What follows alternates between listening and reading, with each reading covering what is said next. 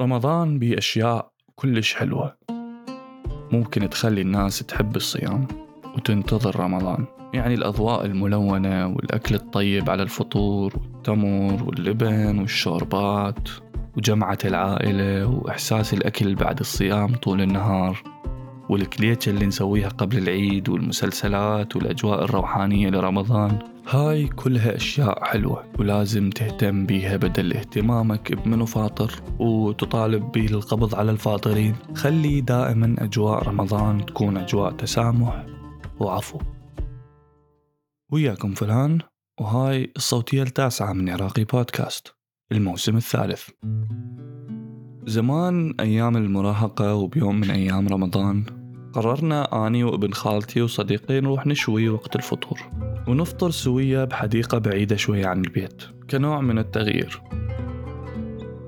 وبالفعل لملمنا أغراضنا اللي نريد نستخدمها وانطلقنا، ووصلنا لهناك ولقينا مكان حلو نقعد بيه وفرشنا أغراضنا وبدينا نعلق الفحم حتى نبدأ نشوي. وفجأة صديقي فتح بطل البيبسي وقام يشرب. أنا وابن خالتي انصدمنا وقمنا نصيح عليه وليش فاطر وما يصير ومو عيب عليك وانت عود الكبير ومن هاي الأمور، وكنا ننتظر منه تفسير ليش هو فاطر، بس هو ما قبل يبرر. المهم أذن المغرب وفطرنا وكملنا يومنا ورجعنا. بعد كم سنة ومن كبرت أكثر وغيرت تفكيري بديت أتقبل أفكار هواي ما كنت أتقبلها قبل، ورجعت تذكرت هذا الموقف وقلت بنفسي زين أني ليش كنت ضايج لأنه هو فاطر، يعني ليش هالقد أثر بي الموضوع. بالأخير هو حر، يعني يريد يفطر يريد يصوم يريد يتمرغل بالقاع، هو حر، أنا شعليه وليش دا أنتظر منه تبرير؟ منو أني حتى هو يبرر لي؟ طبعا هذا الحكي أكو هواي ناس ما راح يعجبها، بس قبل ما تفوت وتنتقدني بالتعليقات انتظر شوية، لأن حتى لو ما عاجبك الحكي لازم تتعلم تسمع كل الآراء ووجهات النظر، وانت بعد براحتك تقرر يا وجهة نظر تريد تتبنى. لازم تفهم انه طريقة تفكيرك مو بالضرورة نفس طريقة تفكير كل الناس اللي حواليك، ولازم تفهم مدى تشددك أو التزامك بمعتقدك مو بالضرورة بنفس مستوى الناس كلها. أكو ناس ممكن تكون ملتزمة أكثر منك، وأكو ناس ملتزمة أقل منك، وأكو ناس مو ملتزمة تماما، وأكو ناس من أديان ثانية، وأكو ناس ما عندها دين، وأكو ناس عندها دين بس ما تريد تطبق كل شي بي. أنا هنا ما دا أحكي بالدين والدين شنو يقول وقال هيك الدين وهيك قال الدين، وإنما دا أحكي عن شيء ثاني تماما. لذلك لا حد يفوت يقول لي هذا شلون مسلم وما يتبع تعاليم دينه، أو ما يصوم، أو هذا شلون مسيحي وما يروح للكنيسة. إحنا هنا مو شغلنا نقيم تدين الناس ونشوف حنوديهم للجنة لون النار، مو إنما دا أحكي عن طريقة تفكير الإنسان وتنوع الطرق بتعامله ويا التدين والدين.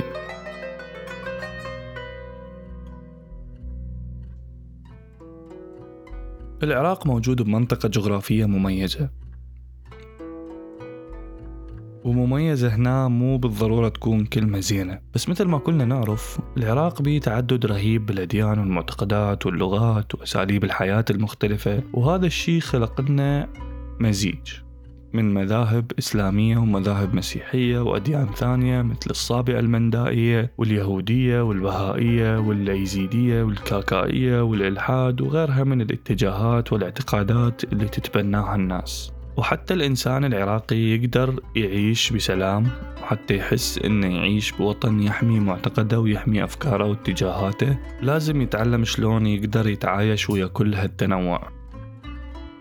بس إذا هذا الإنسان العراقي قرر إنه يتدخل بحياة غيره وبقراراتهم بخصوص هاي الأمور، هنا راح تصير عندنا مشكلة كبيرة. والمشكلة الأكبر من يكون مو بس تدخل لفظي أو بالكلام، وهذا الشيء هم مرفوض، وإنما يصير تجريم وحبس وعقاب. ما أتصور أكو أحد بينا يريد أحد يجي يقول له شلون يعيش حياته وبشنو يؤمن وبشنو ما يؤمن وشنو اللي يطبقه وشنو اللي يعيفه، لأن باختصار ما عليه مو شغله. يعني على سبيل المثال أنت تصلي وملتزم بصلاتك وتدري 100% أنك راح تروح للجنة، ولو هذا الشيء مستحيل، بس لنفرض، هل من حقك تجبر جيرانك يسوي مثلك حتى لو كان من نفس دينك؟ هل من حقك تجبره؟ لا طبعا. هل هو من حقه أنه يجبرك تعوف الصلاة؟ لا طبعا. هل أنت من حقك تروح البيت وتفتح ثلاجته وتشيل منها كل الجبن لأن أنت مقتنع أنه الجبن مضر بالصحة؟ لا طبعا. وهذا اللي يصير حاليا بالعراق. بأول يوم برمضان وزارة الداخلية طلعت حملة ببعض المناطق بالعراق حتى يعتقلون الناس اللي ما صايمة. اي والله صدق دا احكي. وهنا اني دا احكي عن وزارة الداخلية مو داعش. وبالفعل اعتقلوا 38 واحد بحجة الإفطار في نهار رمضان. اي والله يعني مدى تشاقة. يعني انت تخيل الحكومة تريد تتحكم بمدى تدينك وتطبيقك لدينك. وزارة الداخلية اللي مهمتها حماية حقوق المواطنين تعتقل المواطنين اللي دا يمارسون حقهم بالأكل. يعني انت ممكن تكون تشتغل عمالة وبرقبتك عائلة كبرها تحتاج تاكل حتى تروح لشغلك او بوقت الاستراحة من الشغل، وبأمان الله وتجي الحكومة تذبك بالسجن. ليش؟ والله لأن كنت تاكل، أو تكونين عندك الدورة الشهرية وهي عذر شرعي بس ما تقدرين تاكلين بمطعم أو تشترين أكل لأن المطاعم هم تنسد. ولا تقول ليش عندها طالعة وليش ما تاكل بالبيت ومن هاي الأمور، لأن أكو مليون سبب يخليها ممكن تاكل برا البيت. واحتمال تكون مريض سكري وتحتاج تاكل وينقبض عليك، أو تكون مسيحي وتاكل وينقبض عليك، ويحطون صورتك مذلول بالإنستغرام عبالك مهرب مع المخدرات. دقيقة أنا ليش دا أبرر أصلاً للناس الفاطرة؟ أقول لك أنت ممكن تكون مسلم ومفروض عليك الصيام وهم تفطر، أنت حر. هذا الشيء بينك وبين ربك، اللي أنت مقتنع بيه سويه. تريد تشتغل على نفسك وتأدي كل الفروض اللي دينك فارضها عليك، أنت حر، بس لا تفرض هذا الشيء على أحد. وبنفس الوقت تريد تكون مو متدين وما تريد تصلي وما تريد تصوم، هم أنت حر، ما راح أحد يتحاسب مكان أحد. يعني لا تتوقع أنك راح تنسأل بيوم من الأيام عن أعمال جيرانك مثلا، لأن مو شغلك، مثل ما هو ما يصير يتدخل بيك بتأدية دينك، أنت هم لا تتدخل بيه. هاي مو مشكلتك ومو قضيتك. أكو ناس حتقول لي زين ومشاعر الصائمين؟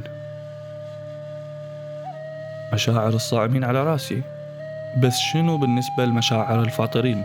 شنو بالنسبة لمشاعر الناس من الأديان الثانية؟ شنو بالنسبة لمشاعر المسيحيين اللي يكونون صايمين وانت تاكل لحم قدامهم؟ هاي كلها أعذار ديكتاتورية. المفروض واحدة من فوائد الصيام هو تعلم الصبر وتهذيب النفس. انت بهالحالة ما دا تتعلم الصبر ولا دا تهذب نفسك، انت قاعد تلغي كل شي حواليك يذكرك بالأكل لأن ما تتحمل تشوفه. هذا غير الناس اللي تحمل كل الناس اللي حواليهم من نية انهم صايمين. صايم لحد يحاكيني، وصايم يتعصب ويتعارك. تلقي المدرس اول ما يطب للصف يقول اني صايم وما بيه حيل ويتقاعس عن شغله، او الموظف ما يشتغل ويوقف مصالح الناس بحجة انه هو صايم وما بيه حيل. وين تهذيب النفس؟ وين الصبر بالموضوع؟ يعني اني فاهم انك من تشوف شخص صايم لازم تحترمه وتحترم صيامه وتحاول ما تاكل قدامه أو تشهي، بس هذا الشيء صحيح من يكون تطوعي، من يكون الشخص اللي قدامك سوى هذا الشيء من نفسه، مو أنت تروح تفرض عليه صيامك وإذا خالفك تسجنه. هذا غير اللي من يشوف أحد فاطر يروح يقول له حرام تفطر برمضان على أساس هاي المعلومة جديدة عليه وأنت كشفت له عنها. ترى هو يدري وهذا الشيء، وإذا كان يريد يصوم كان صام، ما راح ينتظرك انت تذكره. وبنفس الوقت ما تقدر تجبره انه يصوم، لان اذا جبرته انت هنا تهدم الهدف من الصيام. الصيام شيء روحاني وشيء شخصي، شيء انت لازم تكون مقتنع وتريد ومقرر وناوي انك تسويه من نفسك.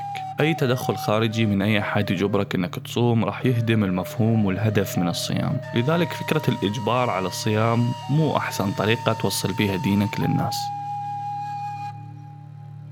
رمضان بأشياء كلش حلوة ممكن تخلي الناس تحب الصيام وتنتظر رمضان. يعني الأضواء الملونة والأكل الطيب على الفطور والتمر واللبن والشوربات وجمعة العائلة وإحساس الأكل بعد الصيام طول النهار والكليتشة اللي نسويها قبل العيد والمسلسلات والأجواء الروحانية لرمضان. هاي كلها أشياء حلوة ولازم تهتم بيها بدل اهتمامك بمنو فاطر وتطالب به القبض على الفاطرين. خلي دائما أجواء رمضان تكون أجواء تسامح وعفو، مو حقد وانتقام وإجبار. وهنا انت راح تشوف اللي يريد يصوم حيصوم من قلبه، وما راح يهمه إذا أحد أكل قدامه أو حتى نزل يسبح بقلاص مي بارد مجرش قبل ساعتين من وقت الفطور.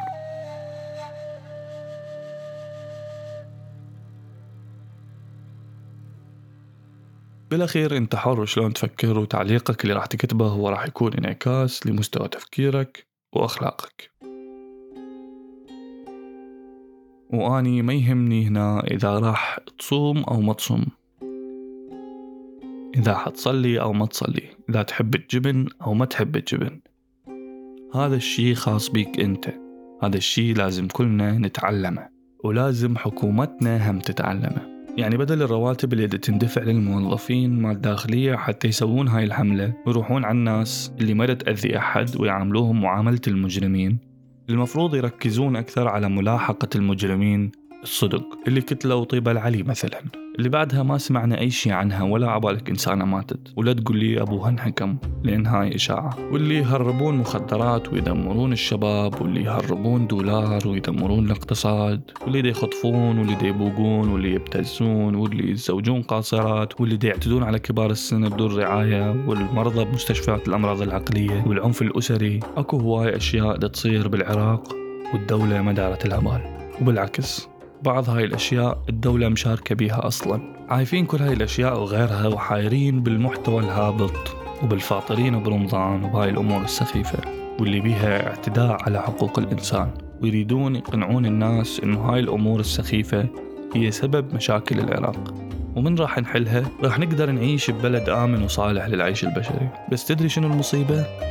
المصيبة إنه أكو هواي ناس مقتنعة بهذا الشيء. إذا عندك شك بكلامي روح شوف التعليقات. رمضان كريم.